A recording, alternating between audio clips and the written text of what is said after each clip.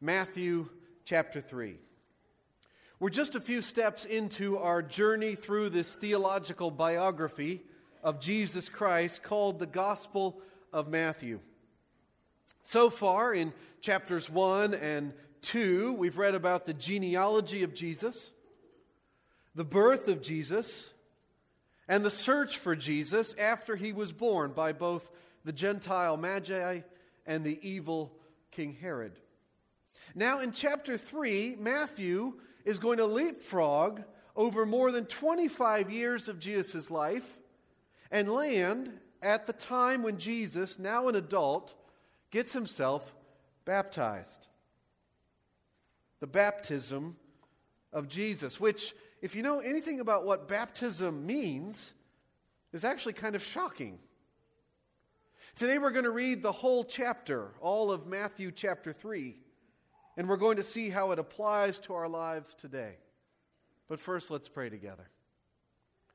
Heavenly Father, thank you for your word. Thank you for speaking a clear word, something that's true and solid, something we can stand on. So much of what we hear today is quicksand. It's shifting. It's here today, it's gone tomorrow. It's not trustworthy. But your word is a rock. Your word stands. It is solid. So Lord, help us to understand what we're seeing here today in your word. Understand who Jesus is better and worship him more rightly, more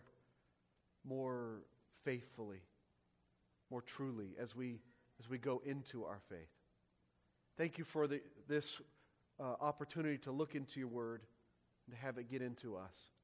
Help us to get into it now. We pray in Jesus' name. Amen. So obviously Matthew leaves a lot of stuff out.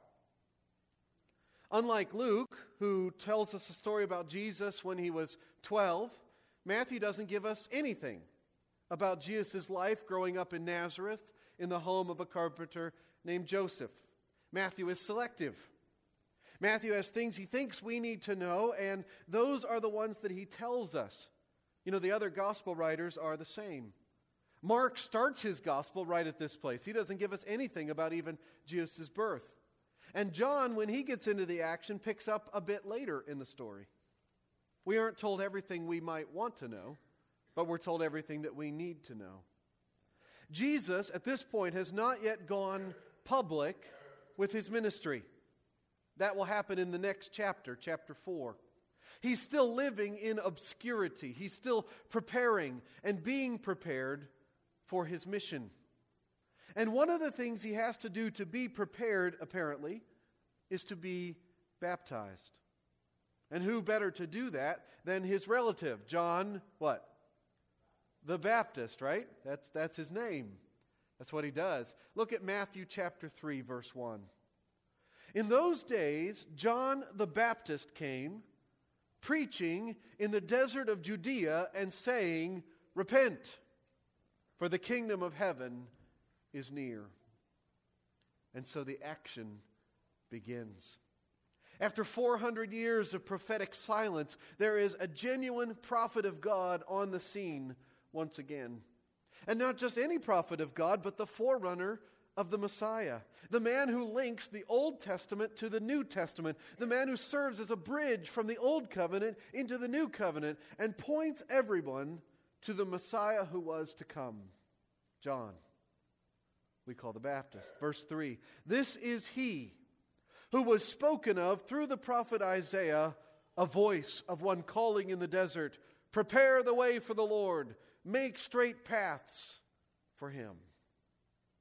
That, by the way, is Isaiah chapter 40, verse 3.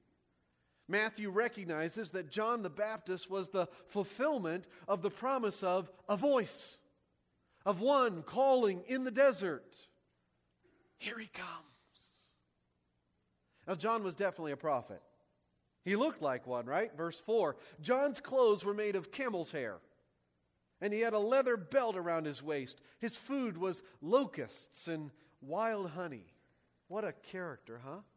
How strange. This guy looked like Elijah, didn't he? Remember Elijah from the book of Kings, the books of Kings? 2 Kings 1 verse 8 said that Elijah the Tishbite wore a garment of hair and with a leather belt around his waist, right? So John dressed like this on purpose to signal to everyone that he was a prophet. He was an Elijah.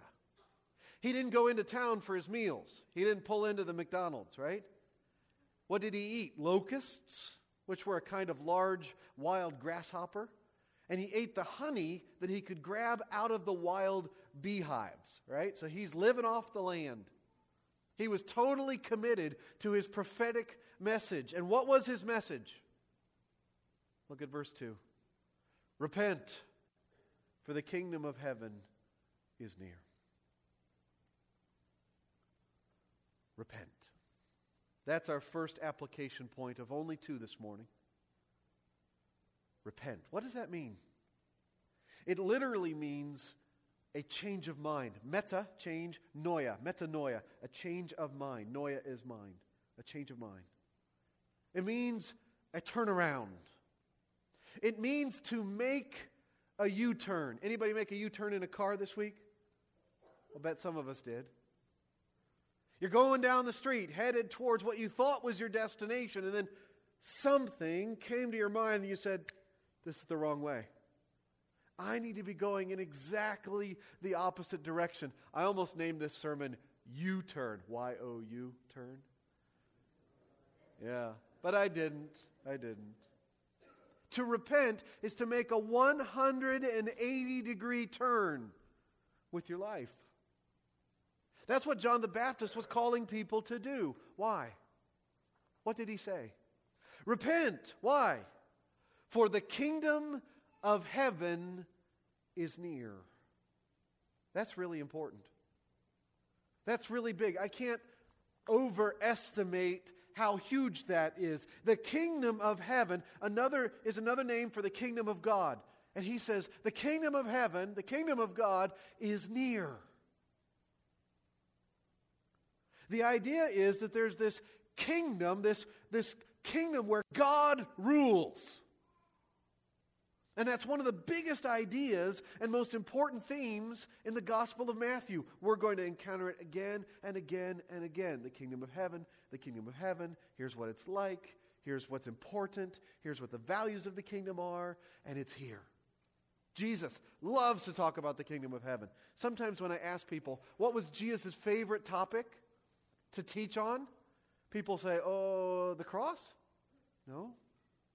Prayer? No. Those things are part of the kingdom. His favorite thing to teach on was the kingdom of heaven. And John says, it's here, it's near, it's at hand, it's on the way, it's right here, we're on the cusp of it. And so, people better repent. That was John's message. And there were a whole lot of people who were receiving that message. Look at verse 5. People went out to him from Jerusalem and all Judea and the whole region of the Jordan, confessing their sins. They were baptized by him in the Jordan River. Massive crowds. The time was ripe for this message to be received. People were repenting. They were coming to John and taking the first step of repentance. They were confessing their sins. They were recognizing they were headed in the wrong direction, and they were saying, I'm headed in the wrong direction. They were agreeing with God about where they had gone wrong, and they were turning from those sins and getting baptized. Now that's why we call John the Baptist. It's different from John the Revelator or the Apostle John. This was John, the one known for baptizing, because he preached repentance and he baptized those who were repentant. Now that was pretty much a new thing that John was doing. There were ceremonial washings in the Old Testament, and some religious communities, like the Qumran community, practiced their own ceremonial washings.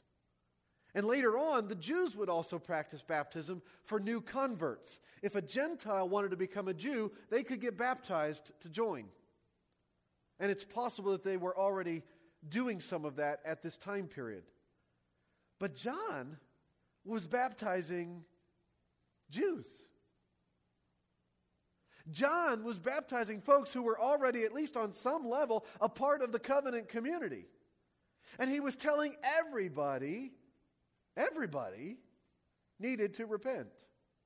Didn't matter who they were. And those who did repent, he baptized. But those who didn't repent, he didn't baptize. Look at verse 7. But when he saw many of the Pharisees and Sadducees coming to where he was baptizing, he said to them, "You brood of vipers, who warned you to flee from the coming wrath?" He was a lot of fun at parties, wasn't he? He knew that these guys were not coming out to be baptized. And if they were, it was on false pretenses. They had come out to judge him. Not to confess their sins and indicate their repentance that they had been going in the wrong direction. No, they just wanted to come out and say, "I don't think this is right." Or, "Yes, add that to my list of accomplishments." Interestingly, the Pharisees and the Sadducees were normally enemies of one another. They were normally opponents in the religious struggles. Both were in the Sanhedrin, and there was always kind of a tiff between the two. But here they were getting together to see what was going on out in the wilderness at the John the Baptist show. And what they got was an earful. "You brood of vipers. You crafty, dangerous sons of snakes. Who warned you to flee from the coming wrath? Who told you you could find safety here?" Then he says, "Produce fruit in keeping with repentance." You say you're repentant? Well, show it. Act like it. Verse 9. "And do not think you can say to yourselves, 'We have Abraham as our father.' I tell you that out of these stones God can raise up children for Abraham." By the way, there's a play on words there in the Greek. The word for stones and the word for children sound very similar. He says, "You think you're children? God could raise up children out of stones." Do you see what he's saying there? They were trusting in the wrong thing. They were trusting in their ethnic identity. They were trusting in their family identity. They were taking it for granted that because they shared DNA with Abraham, they could live like the devil. And John says, "No way. That's not how it works. And you will soon find out for yourselves." Verse 10. "The axe is already at the root of the trees, and every tree that does not produce good fruit will be cut down and thrown into the fire." Judgment is coming. But it's not John that will bring that judgment. Verse 11, "I baptize you with water for repentance. But after me will come one who is more powerful than I, whose sandals I am not fit to carry. He will baptize you with the Holy Spirit and with fire. His winnowing fork is in his hand, and he will clear his threshing floor, gathering his wheat into the barn and burning up the chaff with unquenchable fire." Wow. Those are powerful words, aren't they? That last picture he paints is so sobering. The farmer grabs his winnowing fork, and he sticks it into the wheat, and he tosses the wheat up into the air. Well, what happens? There's this great sifting, right? There's a great sorting when the wheat goes up into the air. The heavy, good, full, healthy wheat, what does it do? Falls back down. Gets safely shoveled into the barn. And the nearly weightless, worthless chaff floats up in the air and over there into that other pile, where it's not good for anything except to go into the fire. And John says that's two different kinds of people. The repentant wheat and the unrepentant chaff. And just to be clear, the chaff is burned in an unquenchable, unending fire. That means it never goes out. So John says, in light of that, repent. And that's what God is saying to us today. Make the U-turn. If you have never confessed your sins and turned to God, then know that God is calling you to do that today. Repentance is not optional. And it's not just something for back then. Repentance is for everyone. The Bible says that God calls everyone everywhere to repent. And don't think that you're exempt because you come from a good family or because you're in church.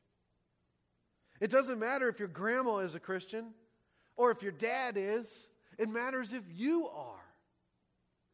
Repent. Now, John was primarily talking about the once-for-all repentance that comes at the beginning of the Christian life. Turning from sin to the Lord. And symbolized by water baptism. Verse 11, I baptize you for repentance. Because you have repented, you've been baptized. But in this life, we're never quite done with repentance either. Until we're perfected in glory, we still have repentance work to do. Martin Luther called the Christian life a race of repentance. Repenting is not just something we do at the beginning of the Christian life. It's something that we have to do every single day. Make the U-turn. Make the course correction. Head in a different vector. Head in a different direction. Repent. Of what sins do you need to repent these days?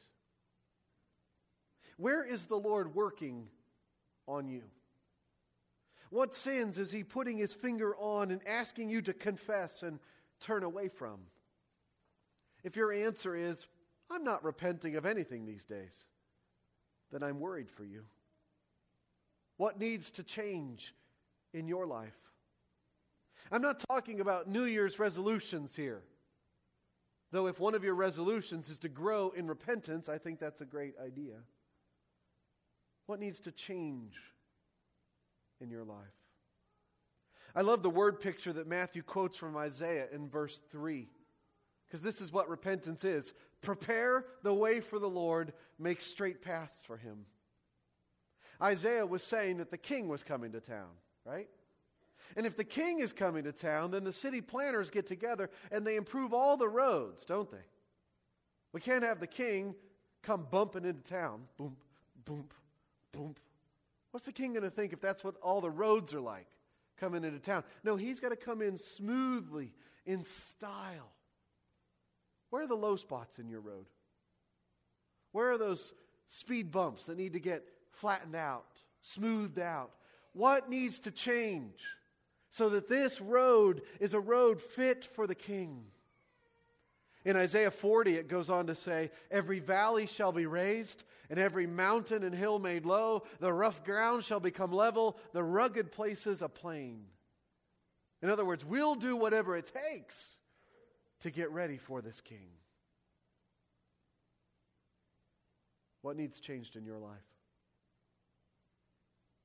Recently, I had to repent of a foolish decision that I had made. I made a hasty and unwise choice that affected other people. It seemed right at the time, but it wasn't. And I had a buddy who took the time to confront me on my foolish decision and point out where I had gone wrong. He was a John the Baptist for me. I'm sure it wasn't easy for him, but I'm really thankful that he confronted me. Now here's the thing. I needed to change. I needed to turn around. I needed to confess my sin to God, verse 6. And I needed to do verse 8, produce fruit in keeping with my repentance. It wasn't good enough to just agree that I had done wrong. I had to go and make it right. And there were several steps I had to take to make it right. I had to do an about face. I needed to do a U-turn. I needed to change. How about you? What in your life needs to change? It might seem like a small thing, but it's not. You know, if you're off just a few degrees, you can end up in a totally different city, right?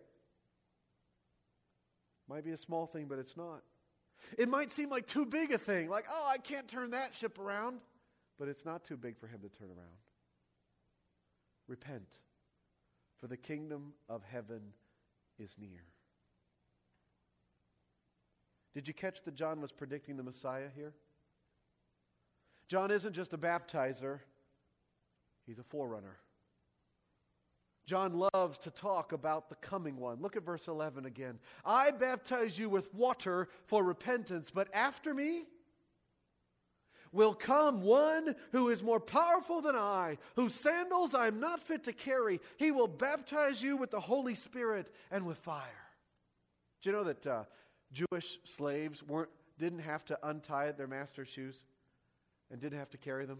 Like if you were a Jew and you were a slave, that was considered beneath what a Jewish slave had to do. You could be called upon to do all kinds of stuff for your master, but you didn't have to carry their shoes.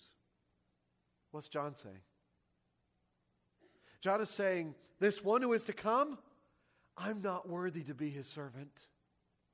I'm not worthy to be someone lower than his servant.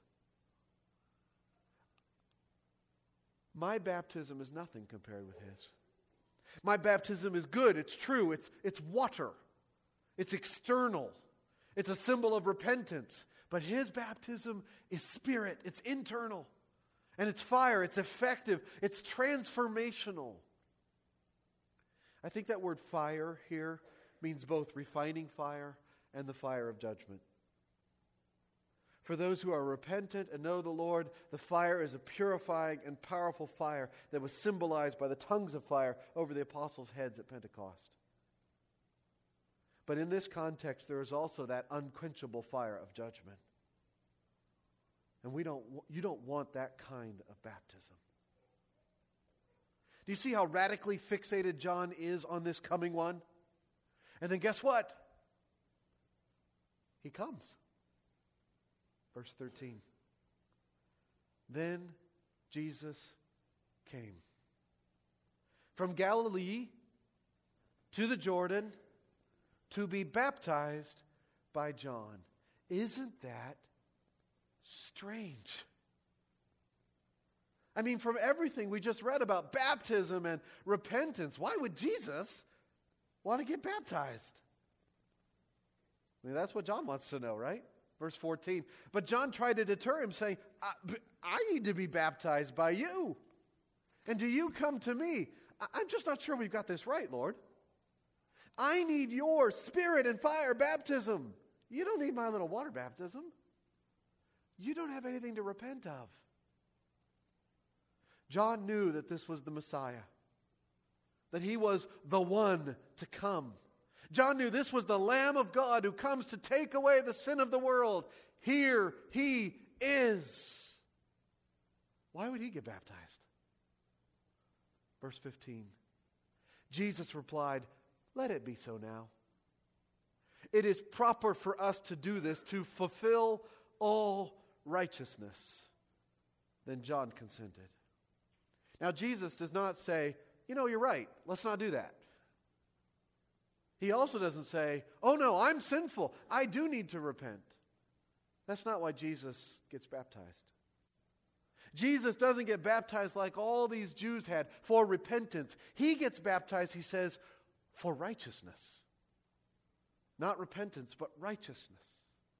You see that in verse 15? It is proper for us to do this to fulfill all righteousness. There's that word of Matthew's, right? His favorite word, fulfill. To fill up, to bring to fullness, to actualize. Jesus says that his baptism will fulfill all righteousness. Now, I think he's saying more than just that it's the right thing to do. Now, let's do it. It would be good. He's saying that his baptism will bring righteousness to fullness. Now, I think to understand that, we have to understand another thing about baptism than what we've said so far this morning. And that is that baptism is an identification with something or someone. When you get baptized, you get immersed into something that stands for something. You're being included, absorbed, connected, identified in your baptism. When Christians get baptized, we're identifying with Jesus. We're identifying ourselves as sinners who need washing. And we also know, this side of the cross, that we're actually identifying with Jesus' death and resurrection, right? going buried with Jesus in his death, raised with Jesus to new life. That's what we're saying. With what or whom do you think Jesus was identifying when he got baptized? With us, right? He's identifying with us and with our sin. He's giving the official stamp of approval to John's ministry. It's good. Count me in. And he's proclaiming his solidarity with us sinful humans whom he has come to save. And talk about that word fulfill. Listen to these words from Isaiah 53, verses 11 and 12. By his knowledge, my righteous servant will justify many, make righteous. And he will bear their iniquities. Therefore, I will give him a portion among the great, and he'll divide the spoils with the strong, because he poured out his life unto death and was numbered with the transgressors. He said, I'm with them. For he bore the sin of many and made intercession for the transgressors. I think that's what it means for Jesus to fulfill all righteousness. Jesus was baptized at the beginning of his ministry to inaugurate his mission to be numbered with us, to bear our sins as our substitute, to go to the cross and to give us his righteousness. And watch what happened next. Verse 16. As soon as Jesus was baptized, he went up out of the water. At that moment, heaven was opened, and he saw the Spirit of God descending like a dove and lighting on him. And a voice from heaven said, This is my Son, whom I love. With him I am well pleased. Wow. Wow. I do not know what all that means. I can't even hardly picture it. Can you? But I do see the Trinity here. Father, Son, Spirit, perfectly united, yet also distinct. I see here the Spirit of God descending like a dove. What's that mean? And like he hovered over the waters at creation, and now he's resting on Jesus, just like Isaiah 11 promised. We read that a few weeks ago. The Spirit of the Lord will rest on him. The Spirit of wisdom and of understanding, the Spirit of counsel and of power, the Spirit of knowledge and of the fear of the Lord, and he will delight in the fear of the Lord. And I hear this voice. The voice of God the Father saying, That's my boy. This is my Son, whom I love. With him I am well pleased. One of the key questions in the Gospel of Matthew, it's asked again and again, and it's answered again and again in this book is, who is this person? Who is Jesus? That's what we've been answering it so far with the genealogy. Who is this guy? Well, let's look at his pedigree. Where did he come from? The birth. Why are all these people after him? He's the king, right? Who is this person? Jesus. Well, here's God's own answer to that question. This is my Son, whom I love. With him I am well pleased. It was right for him to get baptized. It fulfills all righteousness. Everything he does makes me happy. I sure love him. This is my Son. I was working on this sermon last night, and I went home and I said it to each of my boys. I said, Oh, Isaac, this is my Son, whom I love. With him I am well pleased. And then I said it to Peter. And then I said it to Drew. And then I said it, this is my daughter, to Robin. Didn't want her to feel left out. But this is God saying it to his own Son. And he's picking up language from the Old Testament, from Psalm 2, right? And from Isaiah 42. There's son language in the Old Testament, but this ratchets it up to the highest level. Jesus is the Son of God. Here's point number 2. Last one today, and it'll take us right into communion. Rejoice. Rejoice that this is who Jesus is. And rejoice that you know who Jesus is. And rejoice that you know this Jesus. And rejoice that this Jesus got baptized for you. He didn't need to repent. He didn't get baptized for himself. He got baptized for you. You needed him to identify with you and with your sins. And he did. Rejoice.